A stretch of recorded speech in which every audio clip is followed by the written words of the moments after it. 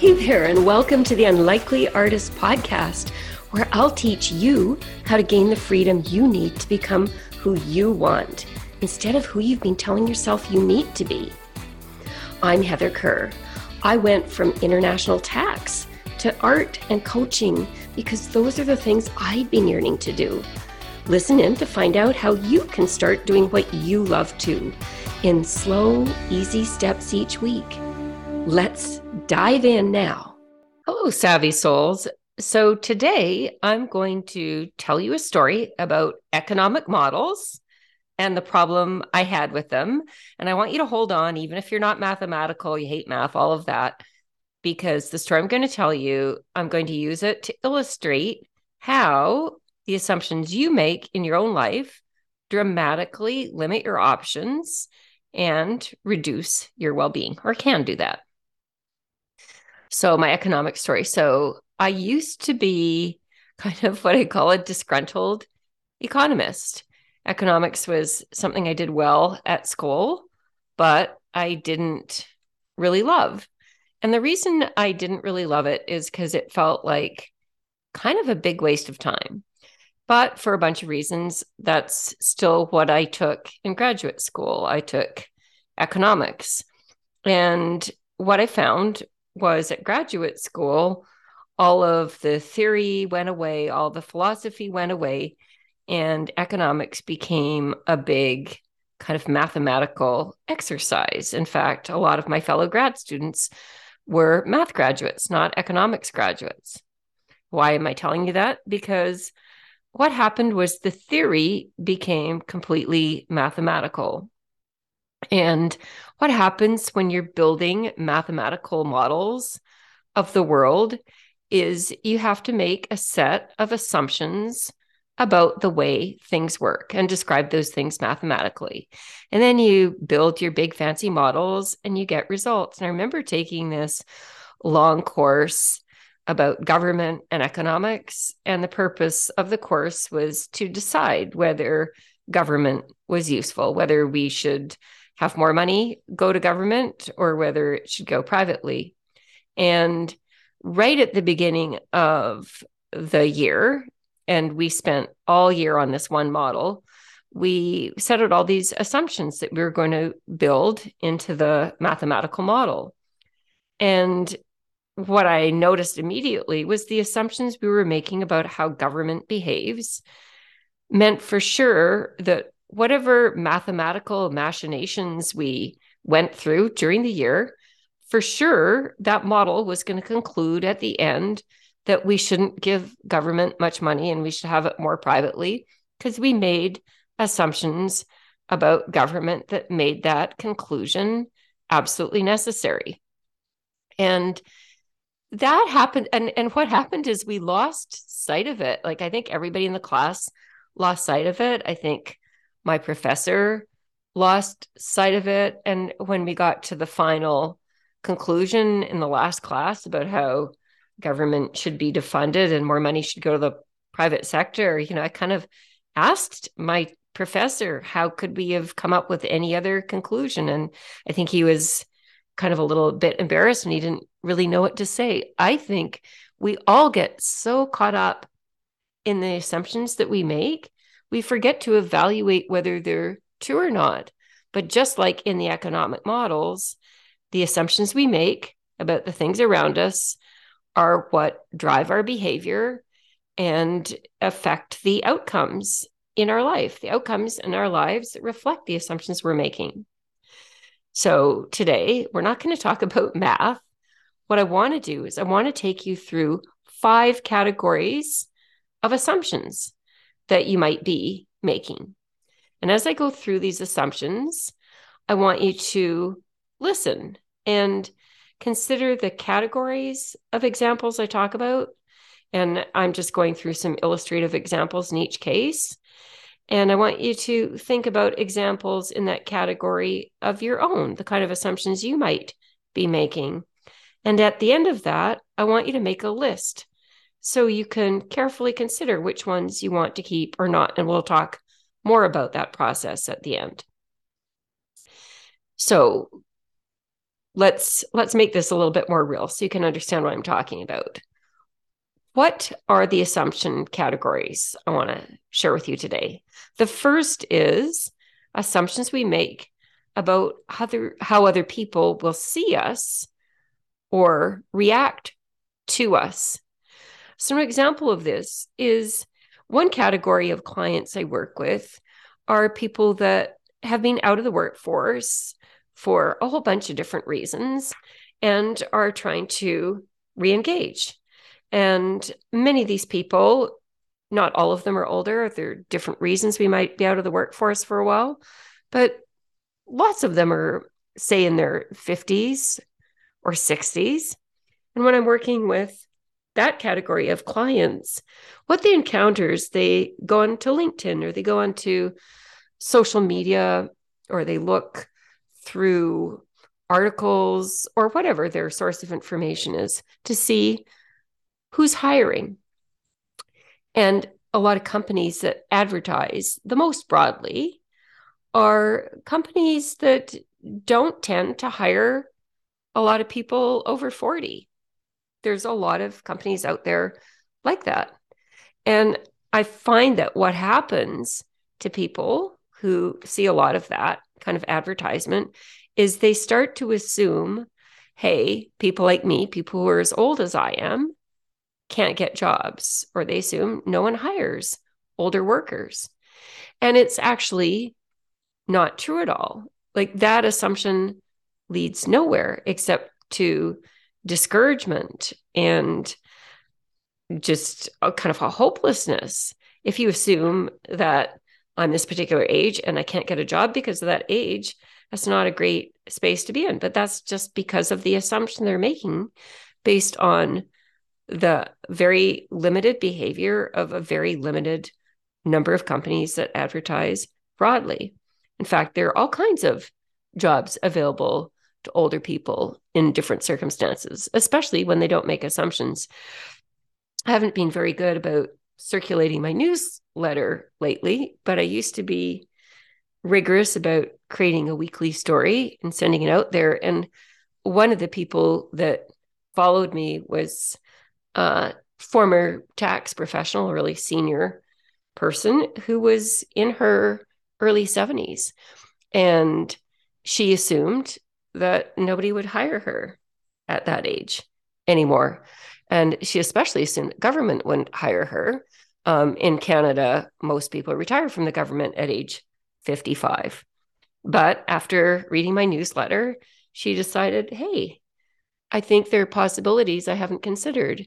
And she developed an argument about why the government could really utilize her skills because of this unique experience that she had that people who'd always worked in the government didn't have.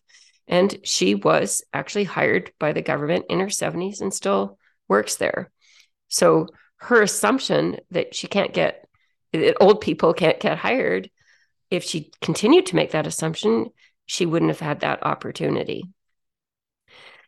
Ironically, I know another category of people that I work with who make the contrary assumption. They assume that there are a number of opportunities that aren't open to them because they're too young. They think you need gray hair or gravitas in order to get the kind of jobs they're seeking.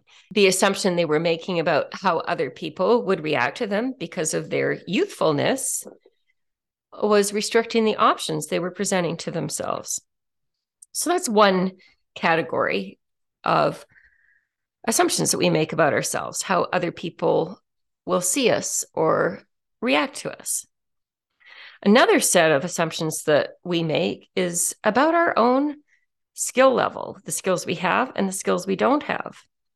So one that I always go to when I think about this is the assumption I made for years that I'm not creative. And just to put that in context, for those of you who don't know me, I'm a visual artist. I do paintings that I sell, and I create programs for clients. I create workshops. My life, I even designed a building here that is a studio. All my life is really focused on creativity now. But for all of the years, I said, I'm not creative. That set the direction of my life. That limited my choices about what I thought I could do. It limited what I studied at school. It limited a lot of things. Just that assumption I was making about myself. Another really common one is the assumption I'm not mathematical. Now, I bet you there are a number of you that are convinced that that's true about you. But my guess is a lot of you who think you're not mathematical just had a bad teacher. Why do I say that? Because my dad was a math teacher and he could teach anybody math skills well enough they could do well. I had this cousin who was failing grade 10 math, and we went to visit my cousin right before a math exam.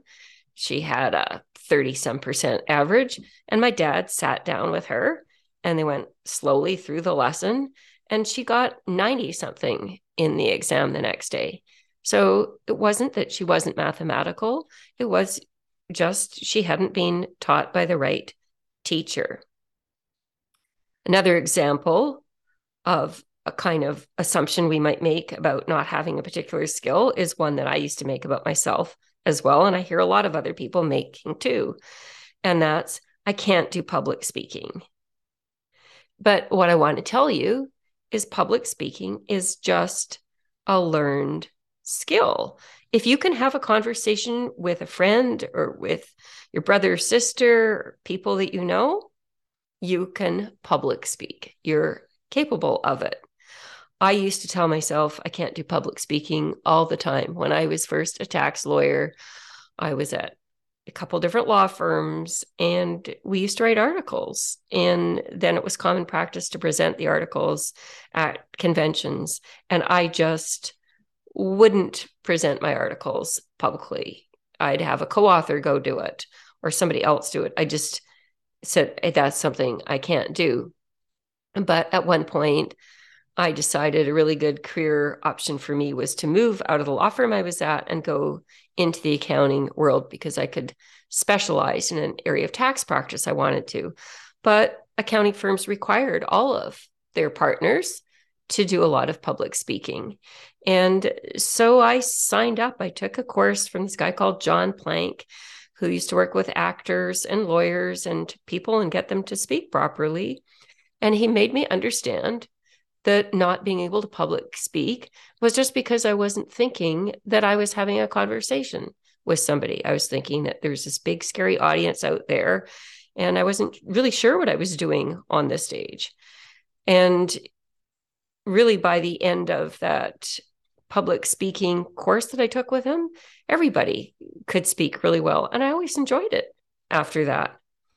So all of these assumptions about your skills or lack of skills impact the directions you choose and what's available to you. A third category of assumptions are assumptions about who we are. We believe we're permanently one way when all that's happened is we've really just practiced particular habits. This will be things that you might tell yourself like, oh, I'm always late. Or, yeah, I just don't speak up at meetings. Or I'm exhausted when I get home. I crash every night and just watch Netflix. These are all assumptions that have you showing up in a particular way, but they're not who you are. These are all just behaviors. You have a habit of being late. You have a habit of not speaking up at meetings.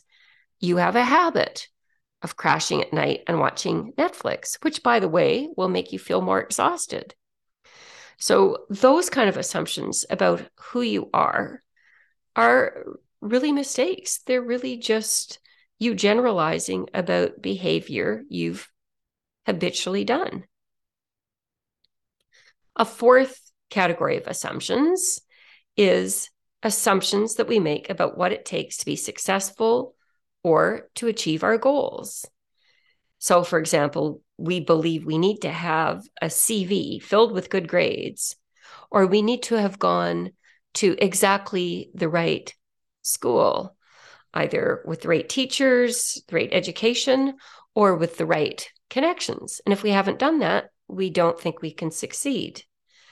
Or let's say we're doing one thing, we might assume that we need to do years of training before we start something new. So, for example, when I left my legal career to become an artist, I could have decided, oh, I'm going to have to go back to school, start fine arts, which I'd never done, start right from the beginning and take 5 years of art education before I can be an artist.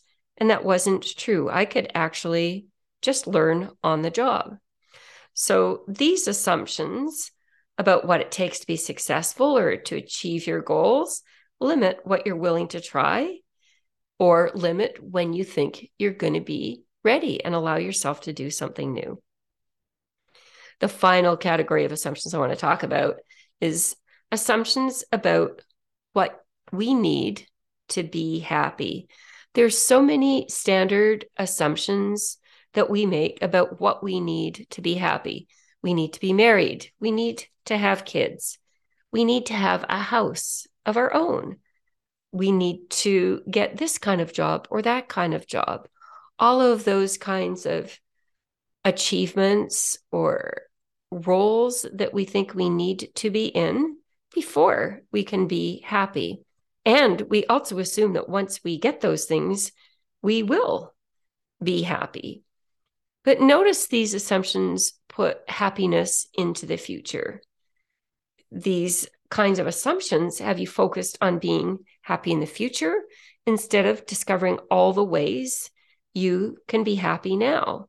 Plus, anyway, these assumptions are misguided. A particular job, a salary, being married, having kids, any of the material things you want to have, vacations you think that will make you happy, they won't. As a famous book was called, wherever you go, there you are. And you're always with you. You get to decide whether to be happy or not. You don't have to make assumptions about a number of things that have to happen first before you can be happy. So, Savvy Souls, what I'd like you to do, especially if you were cooking or driving or walking when you listen to this, I'd like you to go back and listen to the 5 categories of assumptions, because I just provided a few examples in each category. I'd like you to consider the 5 assumptions that you might be making. Assumptions about how other people see you or react to you. Assumptions you make about the skills you have or don't have. The assumptions you make about who you are, which aren't really who you are, but just your habitual behaviors. Assumptions you make about what it might take to be successful or achieve your goals. And finally, assumptions you're making about what you need to be happy. I want you to go back and think about what assumptions you've been making in each of those categories. And really think about it. When you look at each assumption, notice how that assumption limits you. Notice how it limits what options you consider. Notice how it limits what choices you think you have. Notice how it limits what you think you can or can't do, or how you show up, or what changes you can make. So I want you to look at the assumptions you notice are particularly constraining your life and ask yourself, do I know this to be true? And then even if you say yes to that, ask yourself, is it absolutely true? I find that a really good question. Is it absolutely true? Can really check your assumption that something is true, because a part of your brain notices the word absolutely and says, well, it can't be absolutely true. Look for evidence that the assumption that you're making might not be true. What evidence could you gather on the opposite side? Ask yourself, is this something I could learn? Ask yourself, is this a habit I could change? Ask yourself, how might my world be different if I no longer believed this to be true? So, Savvy Souls, after you've gone through this process, what I'd like you to do is select just one assumption and let go of that assumption. Try things you wouldn't have tried if you still believed it. Try on not believing that assumption and see how your world opens up, Savvy Souls. Hope your world opens up this week. See you next time. Love you guys. Bye now. So if you're energized by the possibilities you're hearing about on this podcast, but you're wondering how it's possible to actually make what you've been fantasizing about doing actually happen, I'd love you to join me for a free strategy session where we'll talk about coaching together. We'll explore how you can start making what you want possible by taking small, easy steps that add up to something amazing. Just click on the link in the show notes below this episode to book your free call. I'd love to meet you live. And all my listeners, remember, it's finally your time to do what you want.